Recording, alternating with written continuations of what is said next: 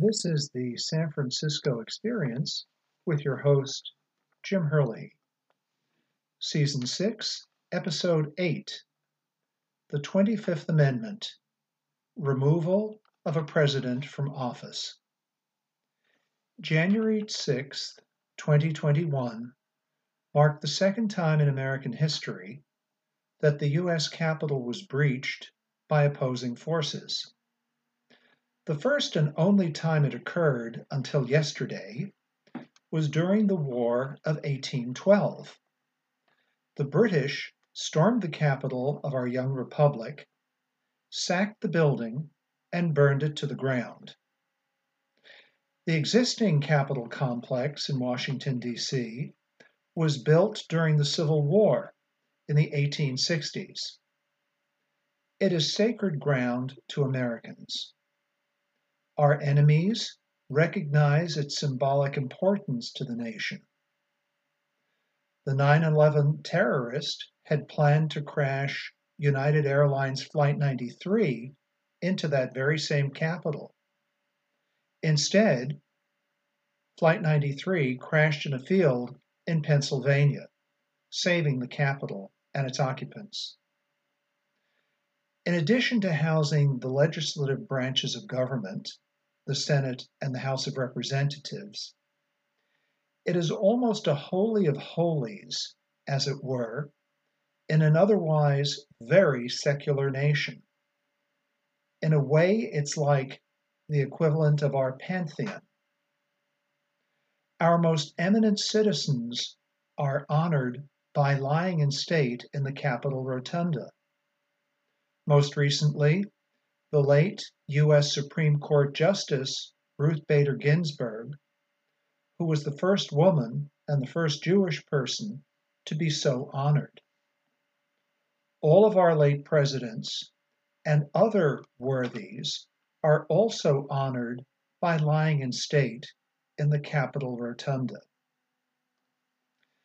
To see an unruly rabble of President Trump's extremist supporters and others descend on the sacred ground, smash windows, kick in doors, vandalize properties, was especially disturbing. For the president himself to have goaded his assembled supporters to march on the Capitol without a caution to remain peaceful was a dereliction of his duty as president. The ensuing violence and 4 deaths that resulted, as well as scenes of legislators fleeing the chambers as protesters flooded into the Capitol buildings, is seared in our memories forever. That political action, which the crowd took to oppose the certification of President-elect Biden's victory, is an ominous escalation of the political rhetoric of the last 4 years into political violence. We have crossed the Rubicon. Our political discourse will never be the same again. Seeing a bearded man lounging in Speaker Pelosi's office with his feet on her desk was a scene from the Russian Revolution or some other such horror. January 6, 2021 marks a turning point in American political history, which will change how Americans align politically and how they support political parties and which ones they support. As a result of yesterday's traumatic events, there have been calls to remove President Trump from office for the last 13 days of his term as president, which ends on January 20th, 2021 at 12 noon Eastern Standard Time. That is to say, 13 days from today. In today's podcast, we will review the legal mechanism permitted under the Constitution to remove a president from office, namely the 25th Amendment. It was created in 1967. There are 4 sections to this important amendment regarding presidential succession. The most important of the 4 for our purposes today is Section 4 of the 25th Amendment. That section has never been activated before. How does it work? Why do we have it? Is it a mechanism and a sanction that President Trump merits because of his involvement in the events on Capitol Hill, January 6, 2021? First, a brief summary of the provisions of the 25th Amendment, which we will analyze in more depth later in this episode. As I said, there are 4 sections to the 25th Amendment, and it is entitled Presidential Vacancy, Disability, and Inability. And the 4 sections and their contents are as follows. Section 1 stipulates that in the event of a vacancy in the office of president, the vice president assumes the office. Section 2 gives the new president the authority to nominate a new replacement vice president to be confirmed by both houses of Congress. Section 3 stipulates that the president can temporarily transfer his powers as president to the vice president to be acting president, and then resume his powers as president. And finally, and this is the important section that we're talking about in today's episode, is Section 4. And Section 4 provides for a majority of the vice president and cabinet members to remove the president from office. And it is the vice president and a majority of cabinet members who would determine that the president is unable to discharge his or her duties as president.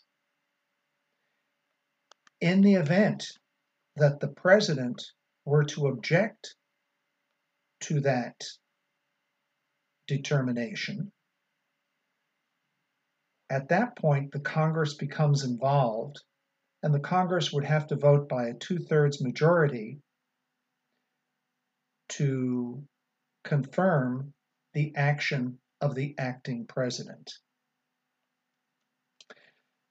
The 25th Amendment is an executive action which is only confirmed by both houses of Congress in the event that there is a dispute between the president and the acting president.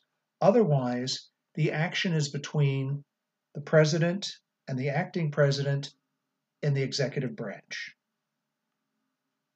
The impeachment process, which is not in play here, is a quasi-judicial process, which of course is a highly politicized one.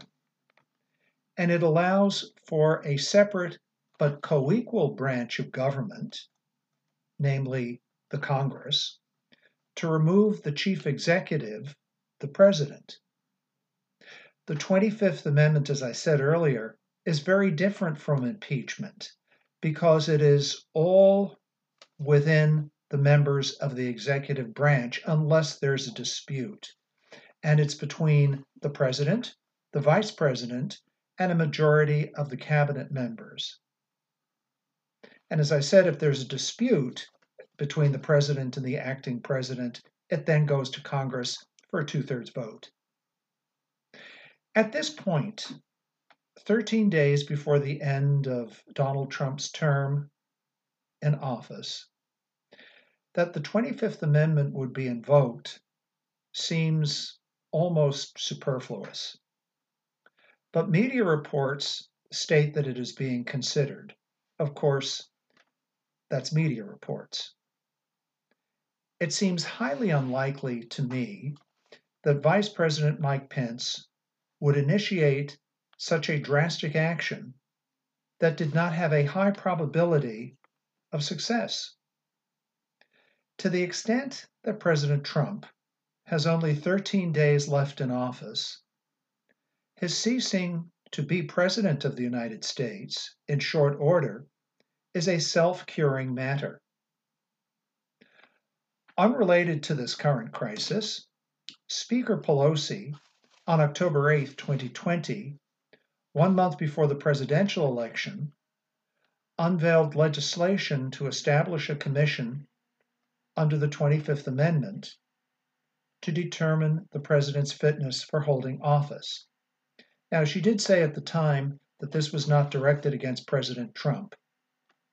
And the proposed legislation, which has not yet passed, was introduced by Congress member Jamie Raskin of Maryland. And he's been pushing this bill to set up a commission on presidential capacity for some time.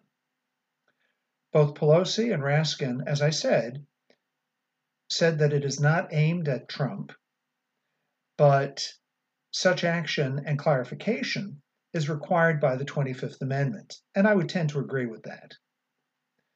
As I said, no action has yet been taken, and the bill may or may not be carried over into the next Congress, according to Raskin. So why was the 25th Amendment created in the first place? The cover photo for today's episode shows President Johnson signing the 25th Amendment into law on February 23, 1967. On his extreme left is a young Senator Birch Bayh of Indiana, who sponsored the amendment. I worked briefly on Birch Bayh's presidential campaign in 1976. In the middle of the photo is Vice President Hubert Humphrey, whom I met in the 1972 McGovern campaign. And on the extreme right of the assembled group, watching President Johnson enact the amendment, is House Speaker John McCormack, who was second in line of presidential succession from November 22, 1963, until January 20, 1965, after the assassination of President Kennedy.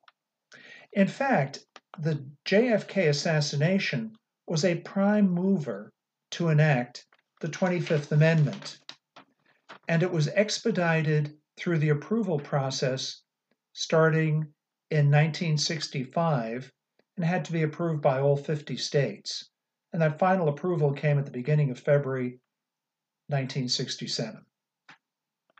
The chaos surrounding the 1963 assassination of the president underscored the need for clarity in the line of succession to President of the United States. And the gap created in the office of the Vice President also needed to be addressed. Initial reports out of Dallas on November 22nd stated that Vice President Johnson, who was riding 2 cars behind JFK in the motorcade, had also been seriously wounded. The hastily arranged swearing in of LBJ aboard Air Force One on the tarmac of Love Field involved a rushed call to Bobby Kennedy, who was the Attorney General, to get the wording of the oath of office. And then, having Speaker of the House John McCormack, who was almost 80 years old at the time of the assassination, to be the second in line to the presidency for 14 months was another accident waiting to happen. And in this era of instant communications, hotlines, hot buttons, nuclear threats from the Soviet Union, having an uncertain line of succession was a grave risk for this country. There's also a long history of presidential illness being hidden from the public, which the 25th Amendment was meant to address. Most recently, when the late Presidents Reagan and George Herbert Walker Bush underwent surgery, and they were very open about their surgeries, they temporarily handed over power to their respective vice presidents, and immediately resumed power upon successful completion of the medical interventions. Dwight Eisenhower, who suffered a serious heart attack in 1955, wrote a confidential letter to then Vice President Nixon, instructing him to do what to do in the event that Ike did not survive. The instructions were confidential, they were voluntary, and they were written 12 years before the 25th Amendment was enacted in 1967. The most egregious case, of course, of failing health of a president who stubbornly clung to power against the interest of the nation was Woodrow Wilson. He had suffered a series of debilitating strokes after the 1919 Versailles Conference in France. Back at the White House, his wife Edith and his physician conspired to keep the real nature of his incapacity from the members of the cabinet, and they kept him closeted away from the cabinet members. Mrs. Wilson effectively served as chief executive of this country for almost 18 months, and there was nothing that the cabinet could do about it. Wilson and his wife Edith steadfastly refused that he consider resigning. Section 2 of the 25th Amendment permits a president to nominate a new replacement vice president subject to Congress's approval. This provision was invoked twice, once in 1973 upon the resignation of Vice President Agnew. President Nixon nominated Congressman Gerald Ford to be the replacement vice president. And then, when President Nixon resigned the presidency in August 1974, Vice President Ford became president, and he himself nominated former New York Governor Nelson Rockefeller as his vice president. Rockefeller was duly confirmed by Congress, and he served until January 20th, 1977. As an anecdote that only a Rockefeller could say, Nelson's wife, Happy Rockefeller, on visiting the palatial vice presidential residence, which is the old Naval Observatory, described it as, quote, a nice little house, unquote. Which brings us back to Section 4 of the amendment. As discussed, this presidential replacement provision has never been invoked. So this is all new territory for us. And the provisions of Section 4 are somewhat complex and a little bit confusing, to say the least. The vice president and a majority of the cabinet are to meet and determine that the president can no longer carry out the duties and the powers of his office because of mental incapacity, physical incapacity, or for some other reason. Those reasons are not stipulated in the amendment itself, so very broad discretion is given to the vice president and a majority of the cabinet in determining that the president can no longer carry out his or her duties. Once the vice president and the majority of the cabinet have so determined that the president can no longer carry out his duties, they must advise the president pro tem of the Senate and the Speaker of the House that the president is no longer able to discharge the duties and powers of the office. And then the vice president immediately becomes the acting president. Thereafter, if the president disagrees with that determination, the president can then send a letter to the Senate pro tem president and to the speaker that he's in perfect control of his faculties, that he's fully capable to discharge his office, and that he shall resume his powers.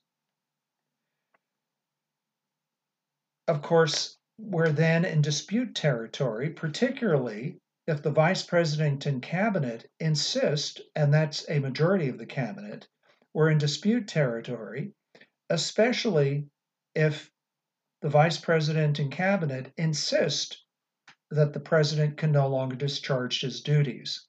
So, in the event that there's a dispute between the president and the acting president, then Congress gets to decide the issue. And the amendment sets out the rules regarding that determination.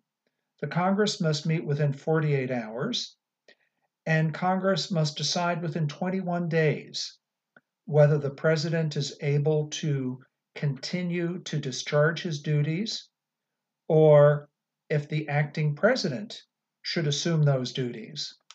And the Congress must vote it up or down by a 2/3 majority. As stated earlier, this is an executive action, and it remains solely within the power of the executive, the president, the vice president, a majority of the cabinet, unless there's a dispute between the president and the acting president.